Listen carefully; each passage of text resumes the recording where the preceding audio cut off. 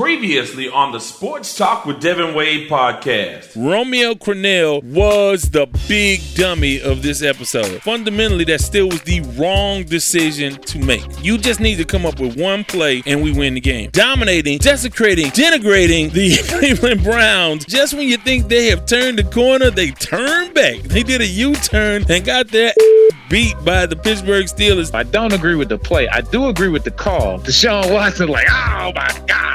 Nobody, and I mean nobody, circles the wagons like them Houston Astros. You have to start and end with Dusty Baker. Correa don't give a damn. That's what I love about Correa. Correa don't give a damn. It's you. It's not us. It's you. We believe in change and we're prepared for it with new techniques and new approaches. And as for our part, we feel that you're the best pieces of manpower available in this whole region. Let it go out there today, baby. 3, 2, 1. And once again, our mighty ship is back on course. Welcome to the Sports Talk with Devin Wade podcast. Oh! Mama, there goes that man. You know, ladies and gentlemen, the star of our show. Welcome to another edition of the Sports Talk with Devin Wade podcast. It's our Thursday edition, y'all. Welcome in. And if this is your first time, welcome aboard. We hope that you make us a part of your menu of podcasts. So, want to remind you guys of a number of things, including finding us on any podcast, any major platform, any podcast platform there is. And if there's one that we're not on, you let me know and we'll get on that platform. But nonetheless, want to remind you guys of a couple of things because we have a great show for you. I'm going to run down what we have coming up for you. But first, I want to remind you guys to go to the wadeswordproductions.com website. That's wadeswordproductions.com. Subscribe to the email list so I can send you emails from time to time, roughly every 6 weeks. I'm saying that, but I'm kind of, we when we need to reach out, we reach out. But subscribe, that's at the bottom of any page. You can go back and listen to past episodes. You can sort of peruse the website and see all the things that I'm involved in, from the Friday Express to stuff I do in theater to the Sports Talk with Devin Wade podcast to KTSU Sports Talk. So all of that. You can learn about all of those things on the website. Also, want to remind you guys, 24 hours a day. I set this up for you guys, and I want you guys to take full advantage of it. It is our Sports Talk with Devin Wade sports line. That's 832-941-6614, 832-941-6614. Leave us a message, a comment, a question, a take, anything you want to get in and get on a podcast. You certainly can do that there on the sports line, 832-941-6614. We check those, and then we will get you on a future podcast and a part of the We the People segment that we do frequently here on the show. Also on social media, on Twitter at Wade's Word, WADESWORD, and of course the Sports Talk with Devin Wade page and group on Facebook. And I'll tell you what I am starting to do, and I need your help. I need you guys to tell me how you want me to do this. I am going to start to do Facebook Live as an extension or a part of the podcast. So you tell me what day, what time, tell me what you like, and how we can involve Facebook Live into what we do here in the podcast. So you're all caught up there. You know what's going on there. You know how to be interactive, and there's no excuse. Not that there ever was. And don't be shy, by the way. We have the most novice sports fans who don't know very much about anything but have an opinion or a question about something. And then we have experts. We literally have experts. We have folks in the media who do this for a living that listen to the podcast. But we also have folks who study sports and have takes, and they have opinions, and they sometimes disagree with me. But nonetheless, we try to satisfy everybody. So if you have a question or comment and you're not sure what it is, just try it. Just give us a call, 832-941-6614. And then, of course, get involved some sort of way. Well, this time out, we have a very special show as we have Enos Cabell joining us. He is the special assistant to the general manager for the Houston Astros. So we're going to talk some Astros. Now, I have to tell you, Enos Cabell was one of my favorite players, and we could emulate him. He had mannerisms, very well-known mannerisms, and he was my guy. He was a part of that first group of Astros that I was old enough to appreciate and to watch. And we talk about the Astros World Series. We talk a little bit about Joe Morgan, Jimmy Wynn, and we get his take on the season and what's coming up and how the season went for him and dealing with COVID on his team and in this organization. So that's a great conversation that's coming up. Also, we have some headlines. We have a Why We Kneel segment on Thursdays. We have this special segment done by our very own Kalina from the Special Teams Unit, and we'll tell you more about that. But Why We Kneel is coming up. A Good Day is coming up. I'll tell you who is going to have a good day this weekend. Then we'll take a time out here from our resident DJ, DJ Anarchy, and our sponsor, CoBank Homes. And on the other side of that, I'll get on my soapbox for a little bit where I'll talk a little bit of non-sports. Maybe. We'll see. Then we'll have that conversation with Enos Cabell. Then we have a Lamont Award for the big dummy of the podcast. And before I let go. So that's all we have coming up. So let's get started with some headlines.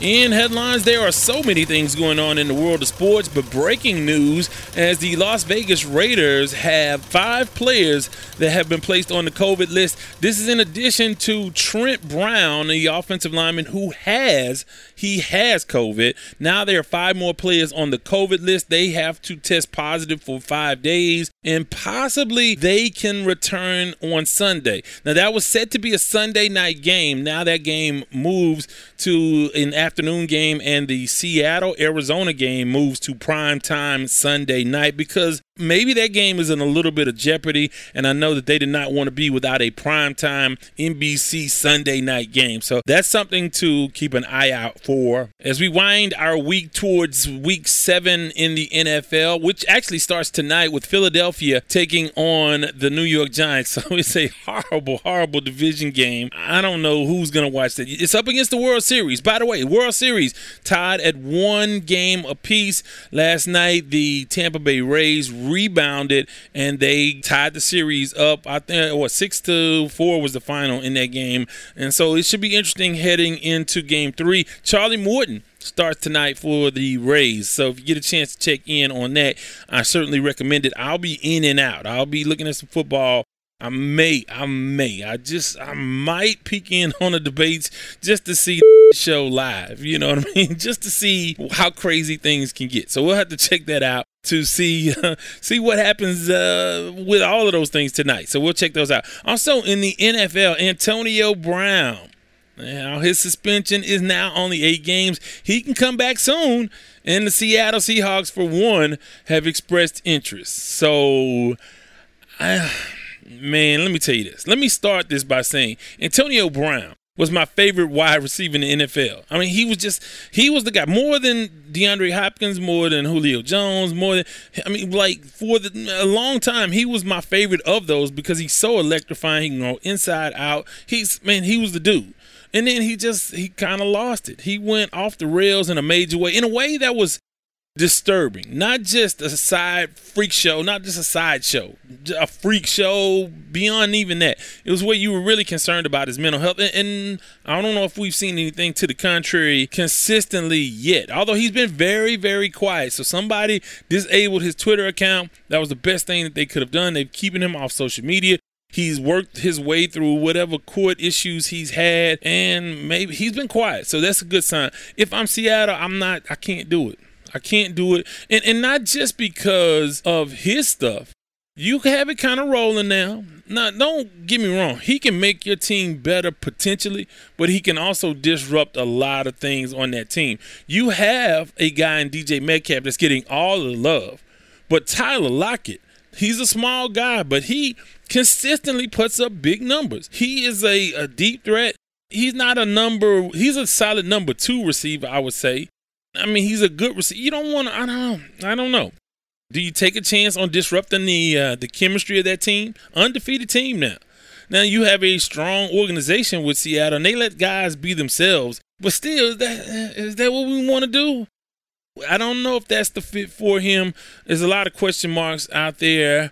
Baltimore clearly does not want to deal with him because they are bringing in Dez Bryant, going to work him out and try to sign him to the practice squad. Now, that's good for him as a human being to say, okay, after the injury, he's finally able to fight his way back to the NFL. We'll have to see if he makes it. So we'll have to see how any of that goes. Also, there was a trade in the NFL today as Yannick Ngakoue got traded from the Minnesota Vikings to the Baltimore Ravens. So the defense gets even better.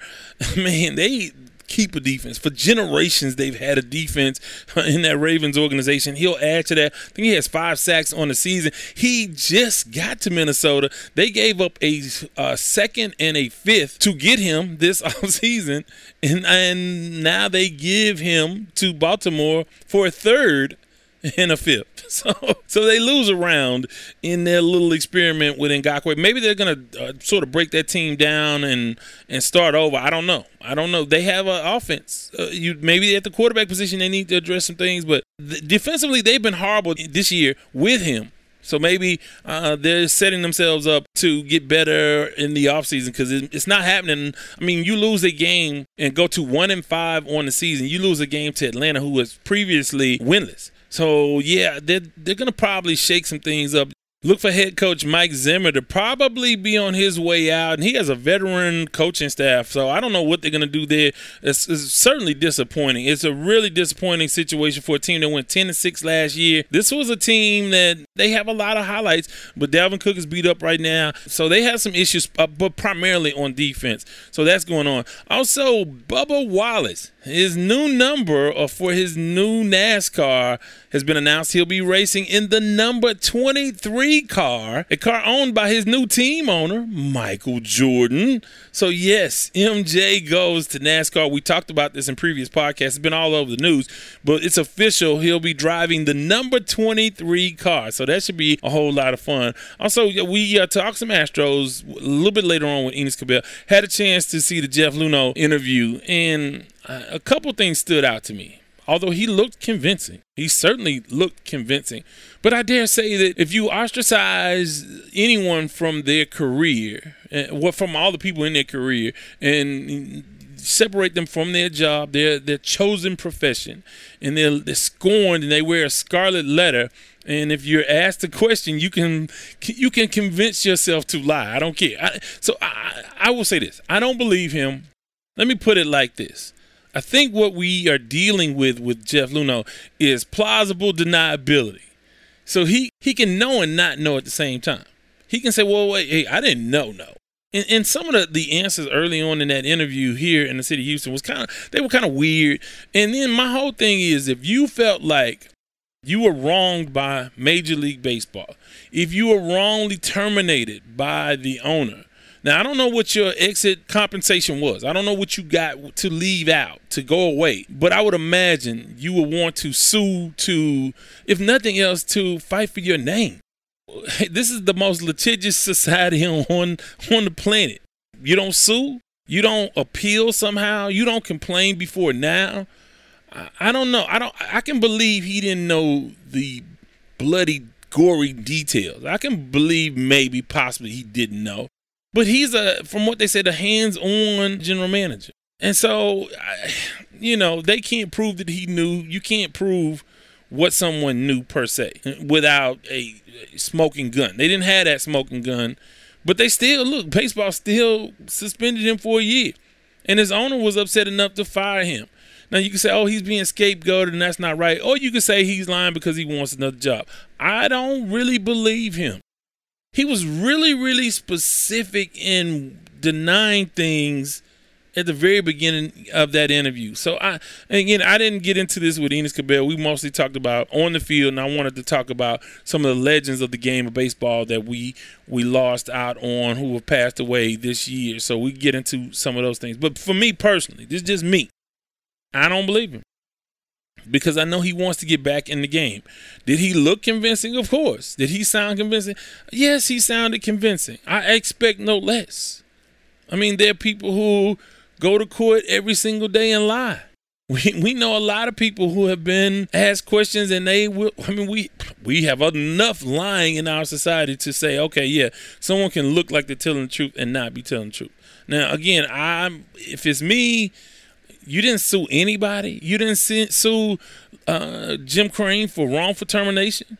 Why did you not?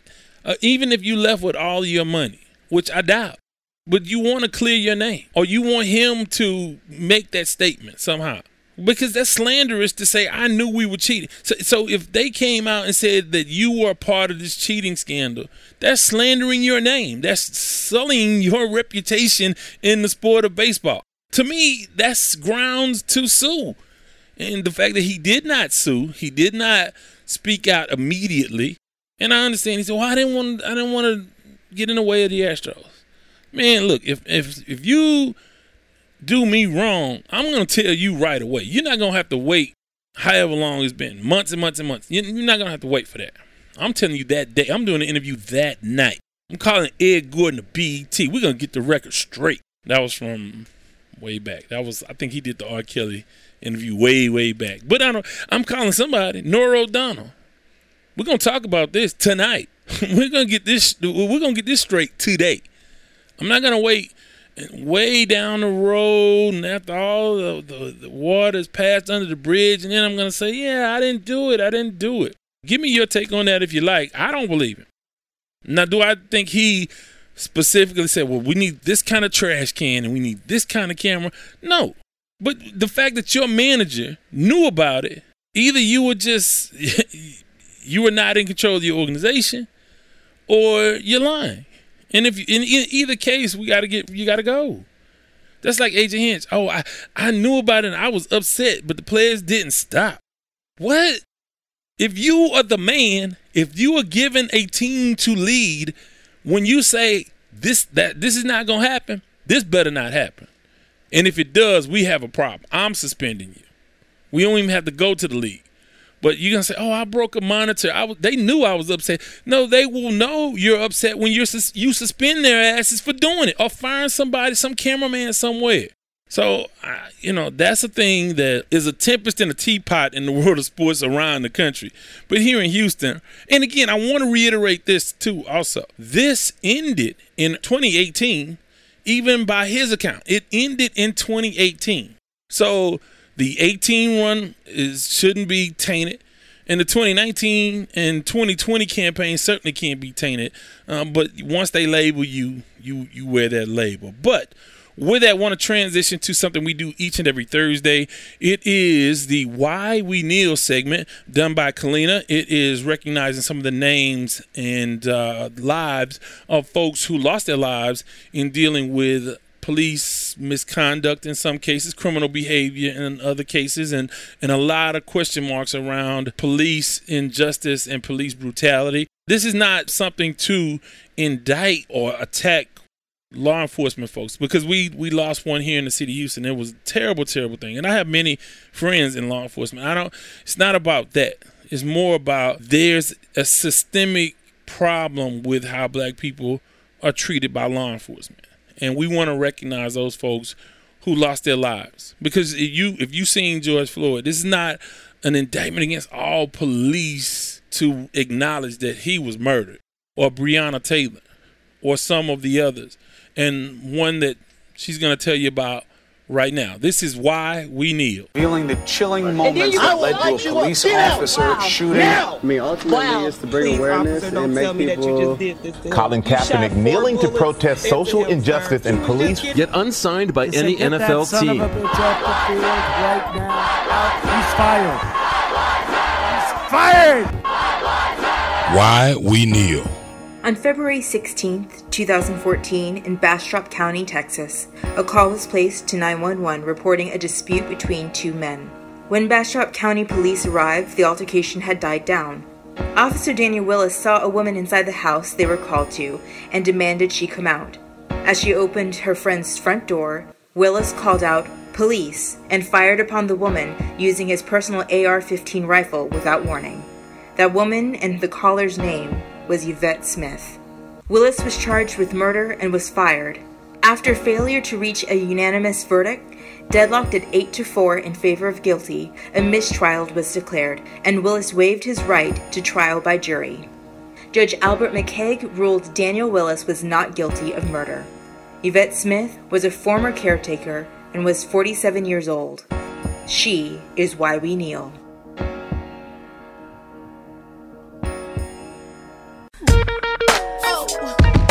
For more content, go to wadeswordproductions.com. I want to thank Kalina for that. That comes out each and every Thursday. And if you have any feedback on that, 832-941-6614 to reach out and leave a message or a comment for her. She certainly appreciates the feedback whenever you guys give it. So with that, going to go to a good day segment. But before I tell you who's going to have a good day this weekend, I am going to run down how last week went for me. So if you don't know, I picked 5 teams and 5 players each week before the weekend to say they are going to have a good day. Either they're going to win or they're going to have a big fantasy day or they're going to have big numbers. And so I'm going to give you those in just a second. But let me tell you about the results from last week. Last week I had Pittsburgh over Cleveland. Check. I had Baltimore over Philadelphia. Check. I had Green Bay over Tampa Bay. Got that one wrong. Started out strong. 10-0 lead. Aaron Rodgers was doing some kind of dance that didn't look too kosher, but whatever. He ended up turning it over the football, throwing 2 interceptions, so I got that one wrong. Carolina over Chicago. Man, 5-1 Bears. Man, are we overlooking them or what? Quarterback change and all. No Mitchell Trubisky. Instead, we have Nick Foles, and they keep rolling. 5-1. They beat Carolina, so I was wrong there. And in my upset special, I was 59 minutes and 56 seconds away from being right. I had the Houston Texans defeating the Tennessee Titans. That just, Romeo Cornell. Come on, man. But nonetheless, that did not come to fruition. So for the week, I was 2-3 when it comes to teams, and overall that gives me a record of 17.5 to 7.5. You do get half points. I make the rules, so I get half points. On my upset specials, I'm 2-3 on the season. I have another one coming up in just a minute. As it pertains to players from last week, I said Derrick Henry would have a good day. 264 total yards. Yeah, that's a good day. A 2-point conversion and 2 touchdowns. Check. Kyler Murray, he was 9-24. He only had 100-some-odd yards, 2 touchdowns. I give myself a half point. Not anything under double-digit completions, even in a win. That's not quite a good day. You didn't need to have a good day, so y'all get a half point. Adam Thielen, he had 3 catches, 51 yards, and a touchdown. That came late. No, didn't work out. He gets a half point for that. So right there, that gives me 2 points.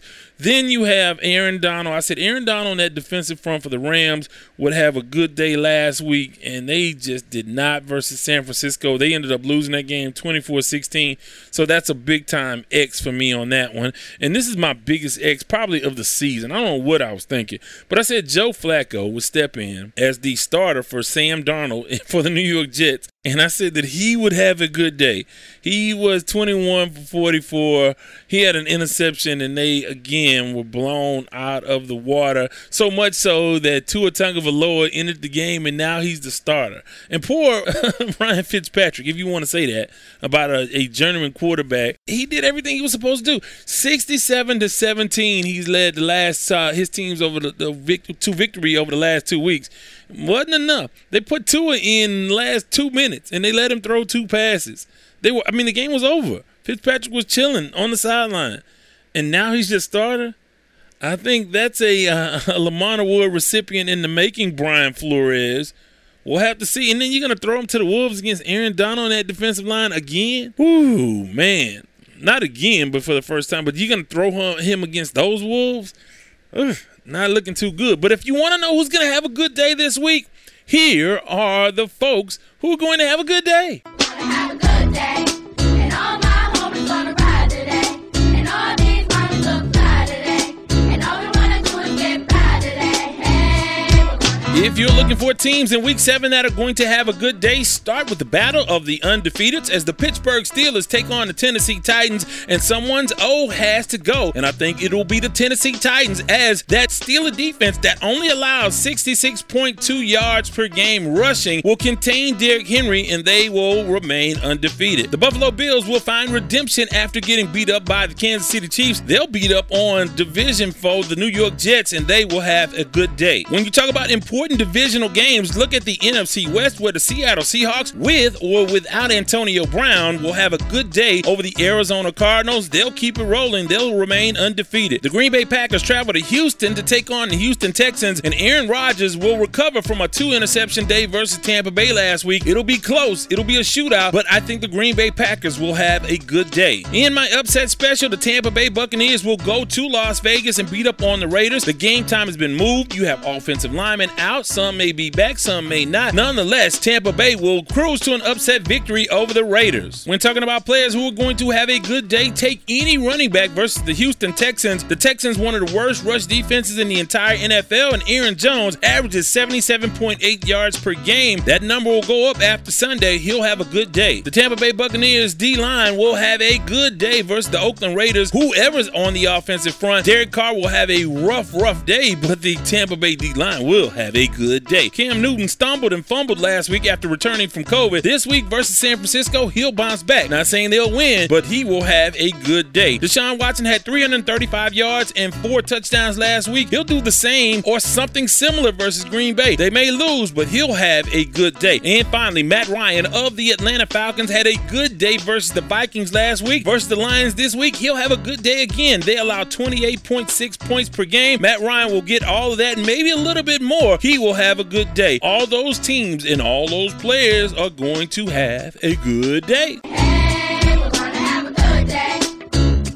With that, wrapping up the first half of this episode of the Sports Talk with Devin Wade podcast. About to hear from our sponsor, CoBank Homes, and our resident DJ Anarchy. On the other side, I'll get on my soapbox, and we'll hear from Enos Cabell in a very entertaining and informative conversation with the Houston baseball legend, Enos Cabell, special assistant to the general manager for the Houston Astros. And then we have a Lamont Award for the big dummy of the episode. Gonna take time out, come back with more. The Sports Talk with Devin Wade podcast, anywhere you get your podcast. Sports Talk with Devin Wade wants to thank our sponsor, Kofi Bankus and CoBank Homes. The vision at CoBank Homes is simple, and it stems from the belief that clients can trust CoBank to guide them to realize one of, if not the single largest investment decision they will ever make, their home. CoBank simply looks to build lifelong relationships through service. They do this by using faith, knowledge, and technology to guide clients through the process of achieving their real estate goals. Be it buying, selling, or investing in real estate, contact Kofi at 832-757-7950. That's 832-757-7950. CoBank Homes through Keller Williams.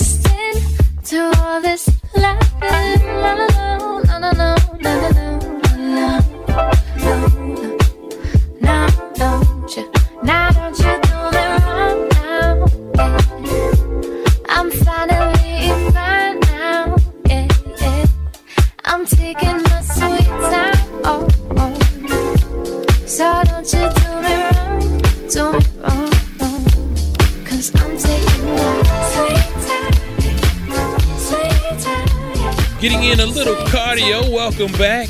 This is our resident DJ Anarchy on the mix. That's our guy. And if you'd like your music heard on the podcast, you can submit your music to music@wadeswordproductions.com. Just email me, music@wadeswordproductions.com, and we'll play a snippet at the halfway point, an entire track, or an extended portion of a mix at the end of the episode. So it doesn't matter the genre. We ask that it's radio edit. if you are or have friends or family that are musicians and fledgling artists and they have music they want heard, we've done a lot. We've done gospel, hip hop, we've done Latin jazz, we've done all sorts of music, and we welcome any and all. So music at wadeswordproductions.com. Well, I want to clear up a couple things. I said that the offensive linemen are on the COVID list for the NFL for the Las Vegas Raiders. I said if they had 5 positive, but I meant if they have 5 negative tests. And I think if they come back clean Sunday morning, the 5 days, if they come back Sunday morning clean, I think they can participate come Sunday. So we'll see about that. Also, I want to go back and say this again. I want to always reiterate this when we talk about the cheating scandal. I think, again, they are making way too much. They scapegoated the Astros. This, even though the Luno thing, and it is what it is, I just think that they scapegoated this team and given them a bad reputation when we know Boston, Yankees, and several other teams around Major League Baseball have done as much or maybe slightly less. Not significantly less, but slightly less. So that sort of gets me going and gets my blood pumping a little bit, and that makes way for a segment that I call my soapbox. When we are together, we got power. And now it's time to get on the soapbox. On my soapbox, I usually talk about political stuff, and I will a little bit here. I mean, it gives me an opportunity to kind of vent. It's like I'm sort of thrusting you guys into riding with me in the afternoon stuck in traffic where I get to and complain about my day. Or what's on my mind. I'm the old man shaking my fist. So the debate is tonight. And I said earlier in the week, I'm not watching it. I'm probably going to peek in on it just out of curiosity because at this point, Trump knows he's losing. And he may do any damn thing on that stage tonight. It could be wide open. Anything can happen. So I'm going to peek in on that. If there was any real alternative as it pertains to football, I would be watching football in the World Series. I'll still peek in on the World Series, see how Charlie Morton is doing versus the Dodgers. A former Astro, was clutch for the Astros in 2017, but it kind of still stings to see that guy, the way he dismantled us in the ALCS Game 7. So tough stuff. I'm rooting for him, but not. I don't. I try to just divorce myself from that entire World Series. But back to on my soapbox. As I am on my soapbox, I want to remind you guys, please vote. I've already voted, so I don't care what happens. They can do whatever. My vote is counted already. I want you guys to do the same. A lot of crazy stuff going on these days, but let's make sure that we have as true a democracy as we can, and that involves participation. So please vote. I'm not going to really go way deep this time. I could, but I won't. But yeah, so we'll see what happens tonight. But it doesn't matter to me. And I'm sure for 99, if you want to get me mad, talk about people who are undecided at this point. The only people that should be undecided should be making about $400,000 or $500,000 a year. Saying, well, do I want to save my money or save democracy? Do I want to save a few dollars or do I want to save the United States of America? And that shouldn't take long to figure out that debate. So with that, going to get into a conversation with Enos Cabell, the special assistant to the general manager. He's been with the Astros since 2004. He played 8 or 9 seasons with the Astros. Again, grew up one of my favorite players. I mean, him, Cesar Cedeno, Jose Cruz, J.R. Richard. I mean, those are my guys. Joe Sambito, Joe Negro, Ken Forsch. Knew that whole team. Art Howe, Luis Pujols. I told you this before. I don't know why, but the only player I didn't like for the Astros, I wasn't always a Dave Smith fan, but that was for obvious reasons. Check the Mets series in '86. But the only player I never liked Joaquin Andujar. Never liked him. I don't know. Number 47. I don't know. But we get into a number of things, and here is our discussion with our guy, Enos Cabell of the Houston Astros.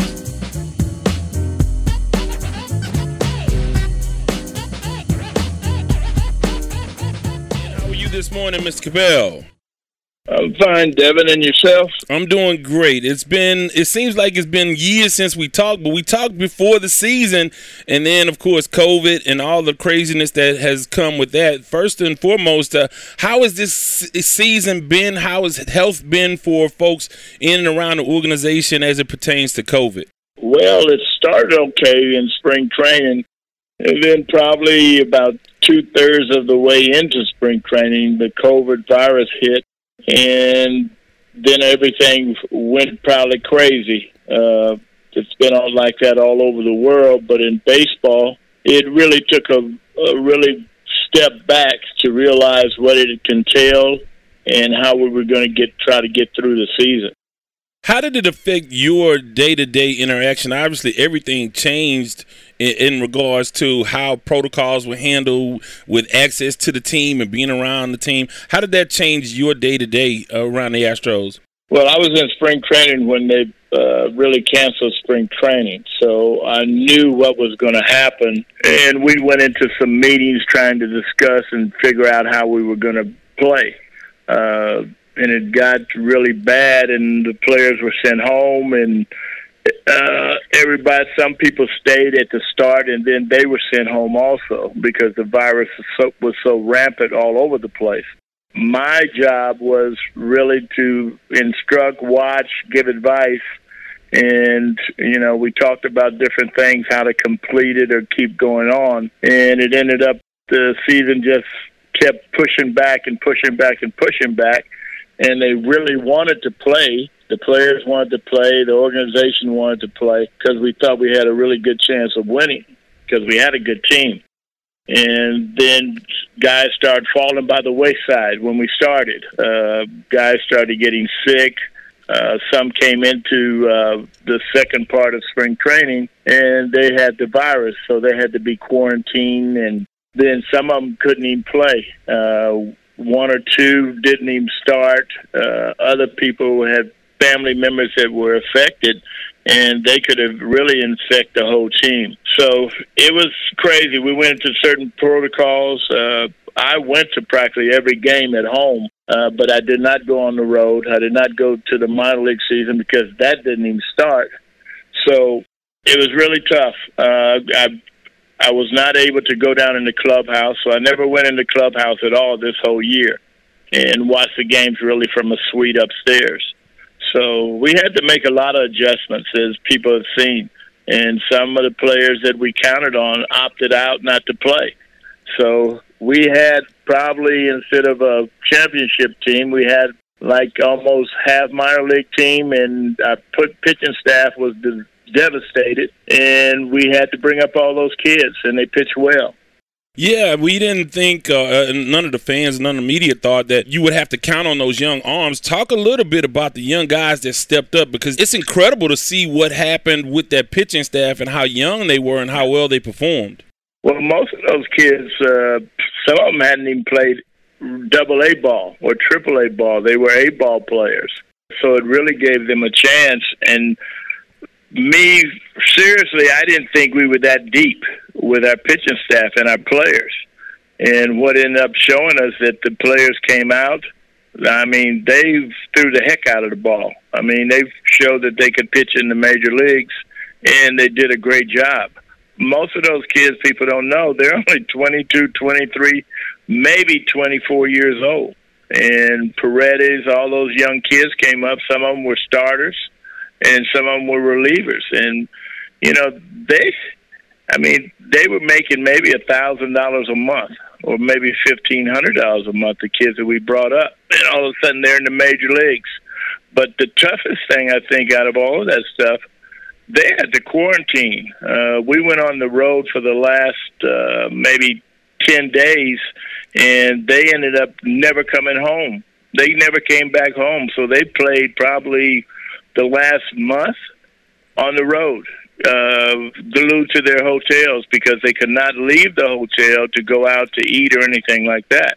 So people don't understand. They were in their rooms for a whole month by themselves. Unbelievable. Talk about the pitches which of the young fellas stood out the most to you? Who was the biggest surprise? Because, again, you've been seeing these guys for years, so you knew who could be pretty good. Who surprised you the most out of all of the young pitchers? Well, the couple of those kids, Paredes and the 22-year-olds. We had two guys, and then Ucridi came back after he had COVID, and he pitched really well, which we were counting on him. So a couple of those kids are probably going to be number one, number two starters in the future, because really they came up. They didn't know what they were doing at all. They had never been. Some of them hadn't even been in the major league spring training camps, and they came in. They pitched well. Scrubs pitched well. I mean, he matured. In first part of the season, I mean, he had he gave up maybe 10 hits and he had 15 walks. And then at the end of the year, he became one of our most best relievers with his breaking ball. So we look really good right now. Hopefully those kids will mature and get better. And I don't know how you could get much better than what they did at the end of the year.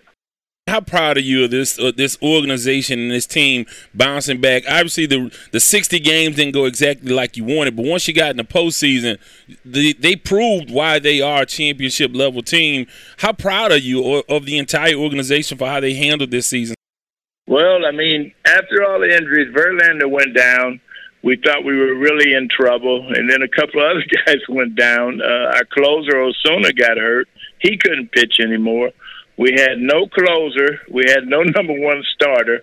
And the guys really came. They kind of struggled or wavered in the middle and right at the end. And then the playoffs came, and you said, Jesus, what happened? They turned it on. The veterans started playing. And our veterans probably are 26 years old. I mean, you see that. I think Carlos Correa became the leader. If you saw any of the games, you saw the way he pitched and the way he acted.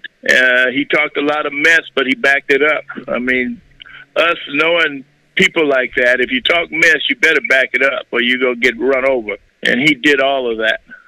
Few of our guys struggled at the end, but then when the playoffs started, they act like they were playing the same as they did when we won the World Series. Oh, talk about the job Dusty Baker did, because, of course, even in Game 6 with the relationship with Greinke and how he handled Jose Altuve's errors and lifting him up. Just talk about what Dusty did for this team, which we thought they were going to get booed on the road, and we saw some dust-ups during the 60 games, but Dusty sort of guided them through all of that. Talk a little bit about what he was able to do with this team. Oh, he was magnificent. I don't know who managed better than him. I mean, we didn't win as many games during the season as other teams did, but what he did with our pitching staff, I mean, he pitched a one game where he only threw the kids.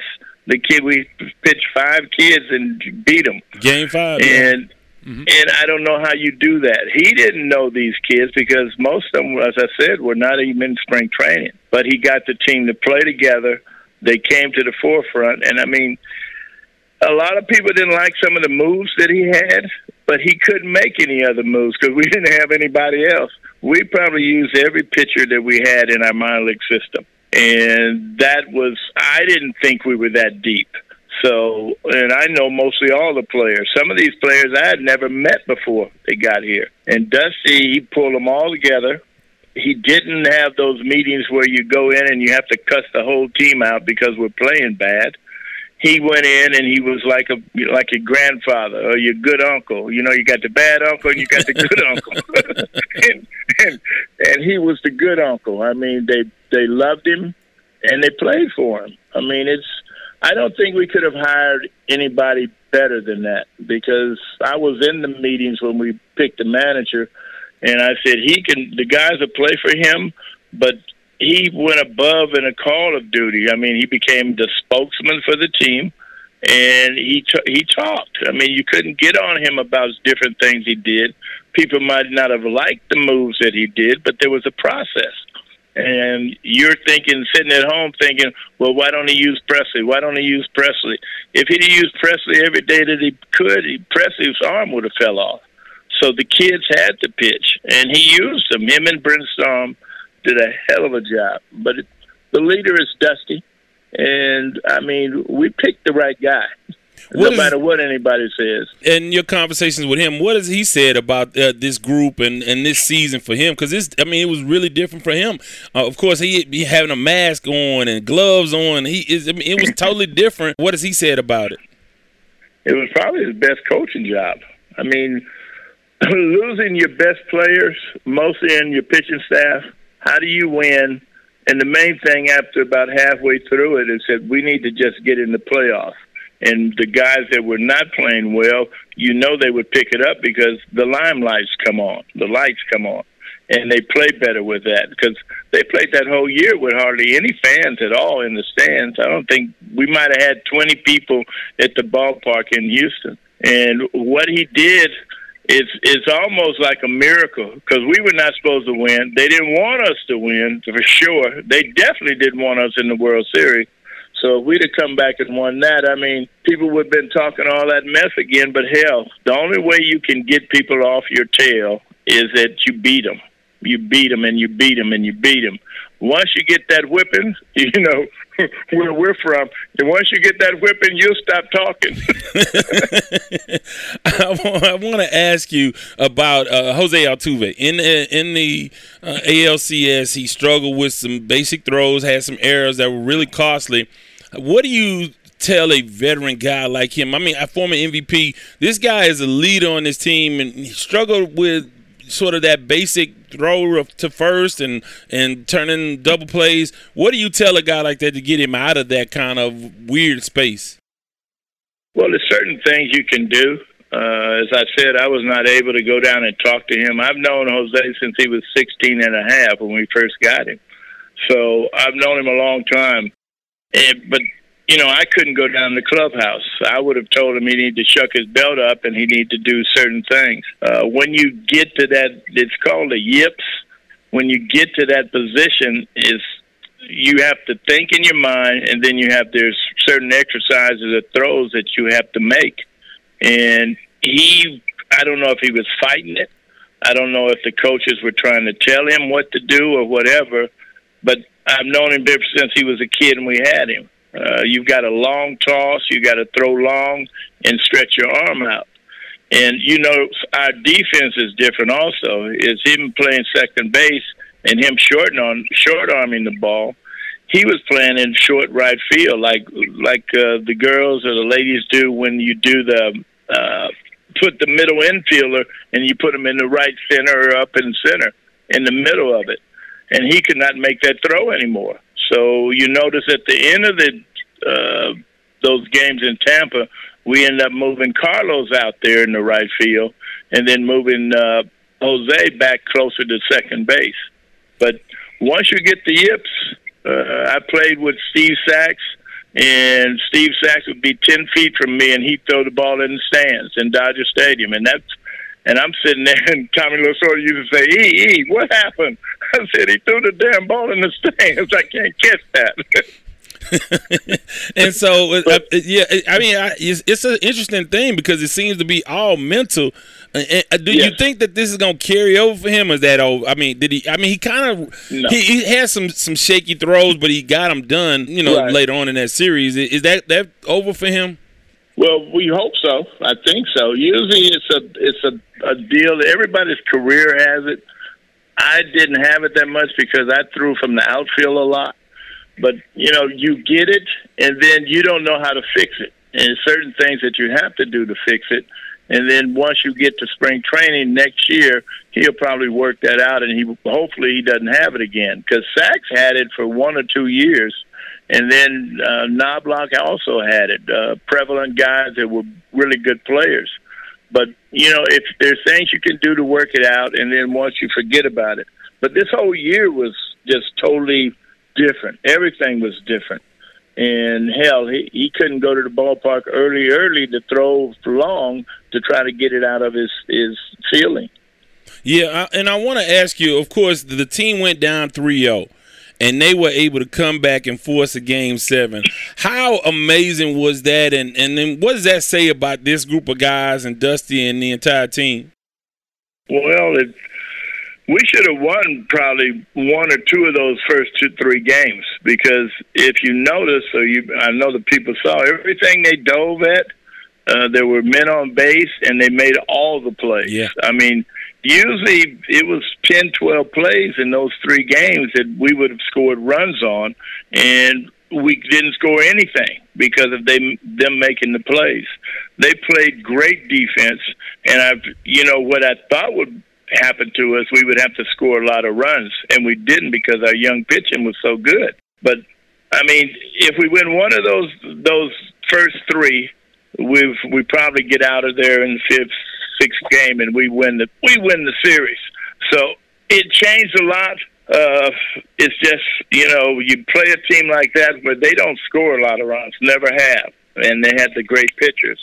And the odds were against us. Nobody thought we were going to win the first series with Minnesota, and we won that. And then they really played well the last 3-4 games against Tampa, but we should have won one of those 3, the first 3. Right. Now, I want to ask you, moving forward, you got 3 big-name free agents. You have, obviously, Springer, you have Brantley, you have Reddick. I mean, how important is it to keep at least 2 of those guys? What are your thoughts on the free agents, the big-name free agents? Well, I mean, George is just a playoff player. Plus, he's one of our best players that we probably ever had. George is going to command a lot of money. There's maybe 2 or 3 teams that can afford George. We may be one of those, but then, as you notice, the money sometimes gets out of whack. And if he goes into $150, $200 million, I don't think we can afford George. Brantley wants to stay here. So does George, but I think we'd be able to sign Brantley to keep him in that lineup because he's such a good hitter. And then, we lost Verlander. He's not going to be available for 2022. Right. And so we don't have really a one because Greinke is not a number 1 starter. I mean, he probably hasn't been that in 2 or 3 years. He can still pitch, but he's not a number 1 starter. Usually a number 1 starter throws 95 to 100 miles an hour. Greinke cannot do that. So hopefully we can sign Brantley. All our kids are young, so they don't get paid a lot of money. And we probably need to find a closer because I think Presley is a 7th, 8th inning guy, and putting that pressure on him continuously every day, I don't think you can do that. What about Osuna is set to come back at what? Will he be able to be back next season or maybe late in the season? Well, we don't know yet because I don't think he still has an operation yet. If he has to have it, he was trying to do it without having an operation. And plus he's a free agent also. So he would have to sign a contract, and I don't know if that's going to be feasible or not because you hadn't seen him throw. Nobody's seen him throw. So don't know if he can or not. Want to ask you about a couple of the losses in the world of baseball. Joe Morgan, Astro, just a huge loss. Bob Gibson also a loss in the world of baseball. Talk a little bit about Joe first, though. I'm sure you knew Joe really, really well throughout the years. The second time he was here, he was with you, right? The second time, or were you gone when he came back from Cincinnati? No, I was here. That was 1980. He had come back to play with us and probably give us some maturity, and it really helped. Joe is I don't know if you knew that Joe was my best friend.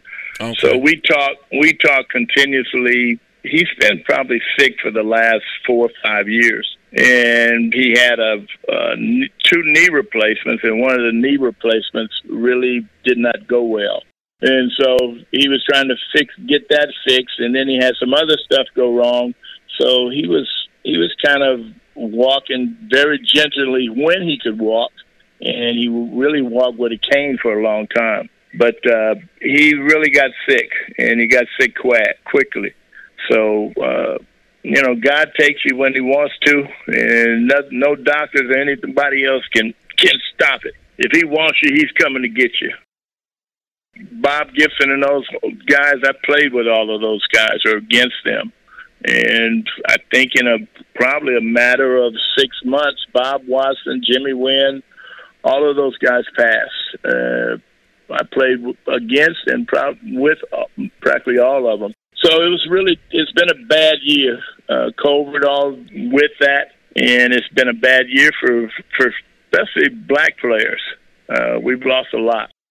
I want to go back to Joe and Jimmy. What do we not know? What did you appreciate being his best friend? What did you appreciate the most about Joe? How was Joe away from baseball? Because, again, everybody loved Joe. And we talked a lot about, in the last couple of times out, we talked about what a wonderful broadcaster he was, a color guy. Of course, the great years, the Big Red Machine, him coming up through the Astros organization. But away from baseball, what kind of guy was he?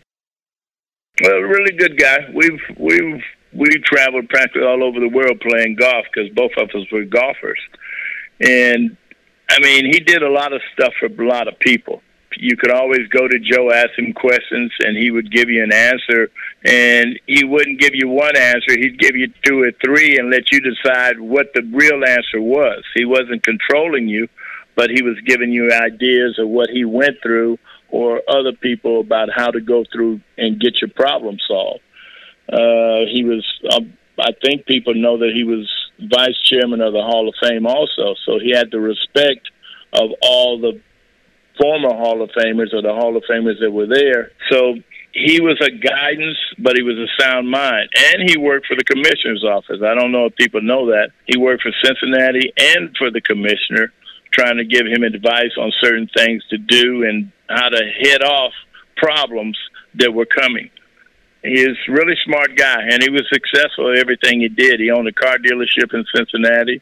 He was on the different boards of different big companies where they looked for his advice. But really good guy. He thought he was the best black iron player in the United States. so he would always tell you that when you play with him. So, yeah. I'm sure a lot of money changed hands on the golf course, I'm sure, huh? Well, I wouldn't let him beat me up now. I can defend myself.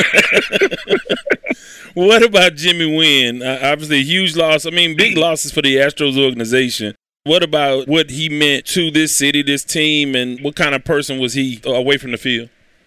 Oh, great person. Jimmy got religion about maybe 35 years ago. And from then he would always answer his phone, in God we trust, and he'd have sayings and stuff on there. But it was a shame because he went really quick also because he got a disease, his legs swelled up, and he couldn't walk. But and then at the end he couldn't talk. But all the guys respected him because of his size, him and Joe, because they were little guys. And then Jimmy, I don't know if a lot of people have been in the Dome when we played baseball there, and they had to hit the ball all the way up in the stands. And Jimmy's got boxes of seats up there where he's hit balls. And he was a little bitty guy, but great player, really good people, and all the players loved him. When he'd come around, he'd been in his wheelchair. The guys would come over, hug him and stuff, and he knew everybody. And everybody knew Jimmy. So we've lost some good guys. We lost Bob Watson, Bob was the first minority black general manager, and he won the first World Series of a black guy when he was with the New York Yankees. Right. So really smart. Me and Bob grew up together in Los Angeles. So it's a wonder we lost so many people. We lost probably 12 minority players in the last 8 months. Which is crazy. So we don't have a lot of leaders left. Yeah, and I know a lot of folks are celebrating the 100th anniversary of the Negro Leagues, and really a lot of people rooting for Dusty Baker, African American manager, to go to World Series. Dave Roberts is there now. What are your thoughts about the World Series? Any thoughts on the World Series at all?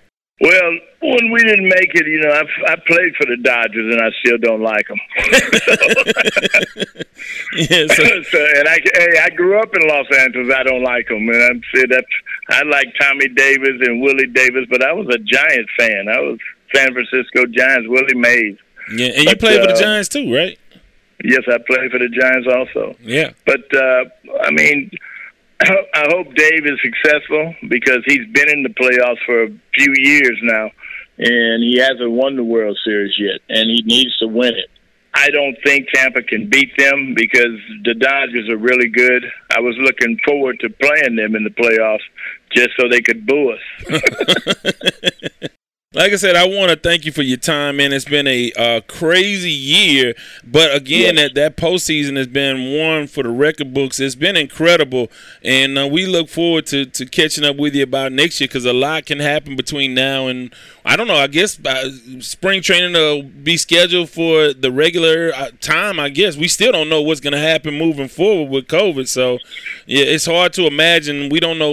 What do you think? How do you think this thing is going to move forward? Do you think spring training will go off on time? Obviously, at some point, fans will be back. How will any of this go, in your opinion?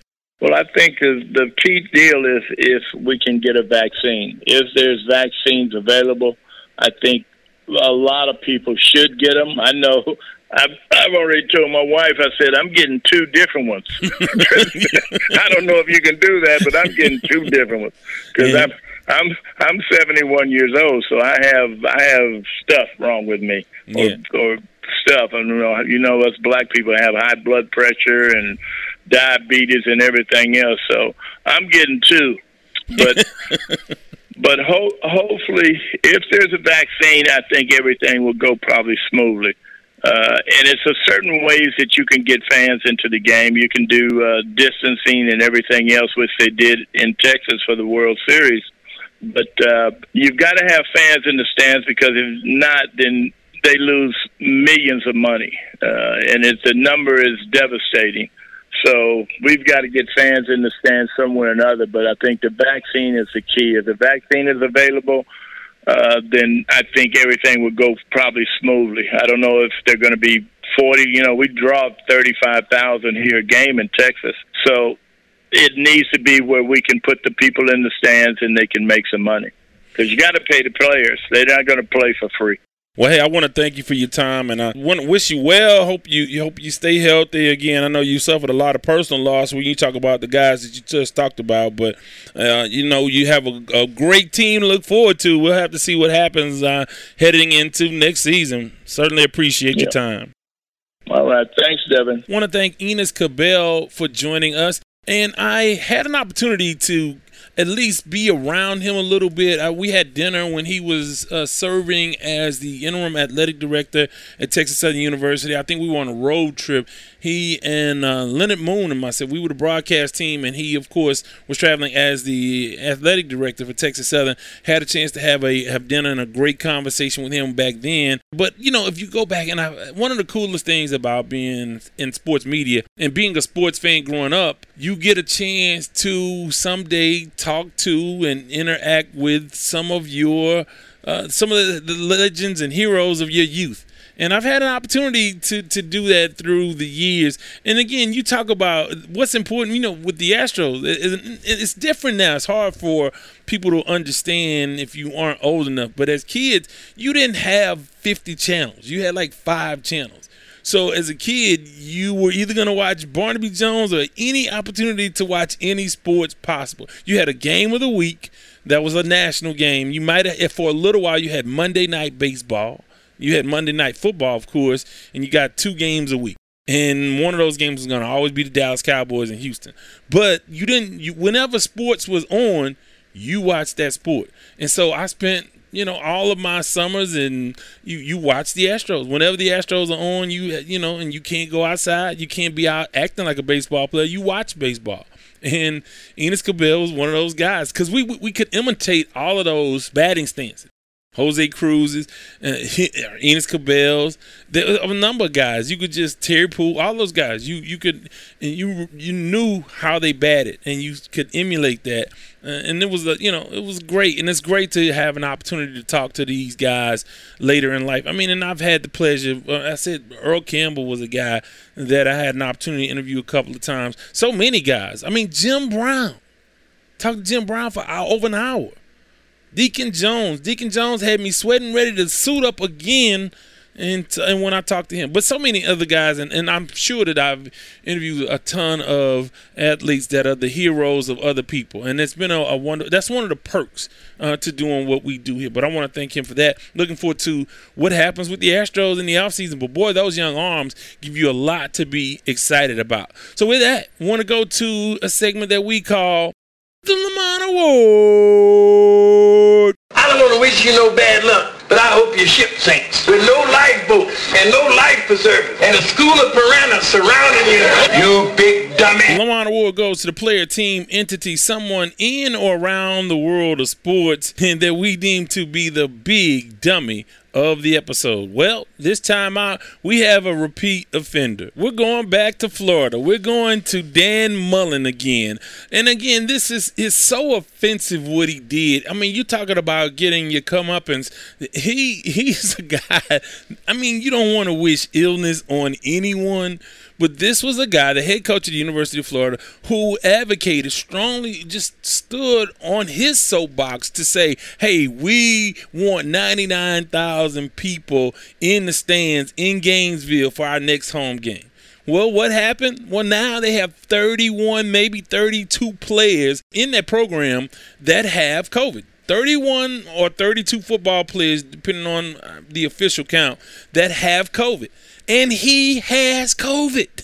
So, I mean, again, I don't want to. Yes, I do want to laugh at this. It's funny, but it's infuriating because you have a responsibility as a head coach. And I gave this to you just a couple weeks ago, a week or two ago. I just gave it to you. You just got it. And I want to give it to you again. Now he blames, he went through the whole protocol. He said, well, we think maybe a couple guys who tested negative the day before, maybe they got on the plane and we think they had it then, and then one guy had a roommate, and then these guys dined together, and then on the trip to Texas A&M, the locker rooms are smaller, we're a little bit more cramped. Yes, those are all the reasons why people said we probably shouldn't play football. Now, God forbid something happens to critically injure or harm a player or a coach, but you don't want anybody, and we've already heard about these abnormalities from a cardiac standpoint that have kept a couple kids in college football from playing football again, at least for this season. They can't play this year because of some heart condition that has developed as a result of COVID. But these are the reasons why. Like, why does it have to happen to you for you to say, you know what, this is how it happened. Yeah, well, okay, but he still hasn't admitted, maybe we shouldn't be doing it. And I say this with the Big Ten about to resume. I understand money makes the world go round, and this is what they are compelled to do. And that's fine that you're compelled to.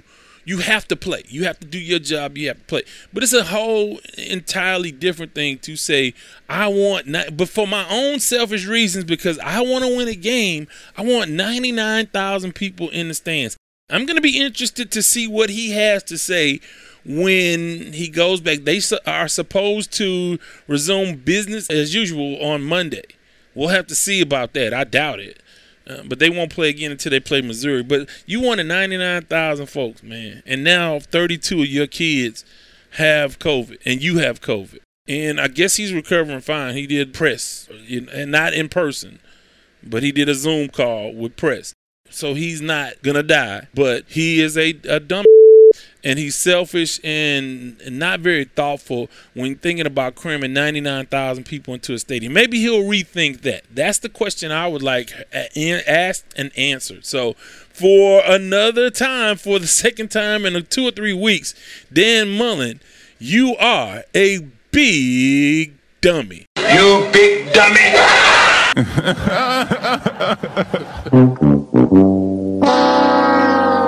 This thing continues to spiral out of control. Numbers are spiking in different parts of the country. I want everybody to be careful, mask up, do what you have to do. But this is entirely preventable if we were a responsible, accountable country. But that's not where we are right now. God ain't through with us yet. We're still working to get there. Our evolution continues. So with that, before I let go, hey, want to thank you guys. Want to thank Enos Cabell for joining us. Want to thank CoBank Homes, our sponsor. Want to thank our resident DJ Anarchy. Want to thank Kalina for Why We Kneel. Want to remind all of you guys to like, subscribe, leave messages, interact with us any way you can, especially on the sports line, 832-941-6614. And also want to remind you guys, I'm doing some Facebook Live stuff. So you tell me when, where, and how you'd like to integrate that into what we do with the podcast, or I'll figure it out one day and I'll present it to you guys. But in the meantime, again, 832-941-6614, the WadesWordProductions.com website, and the Sports Talk with Devin Wade page and group on Facebook. And as always, remember these 4 things. Number 1, I don't do no favors after 6 o'clock in the evening. 2, I ain't got no money. 3, I'm not harboring any fugitives from justice. And 4, bye. This has been the Sports Talk with Devin Wade podcast. Remember, you can follow him on Twitter at Wadesword. Thank you for listening.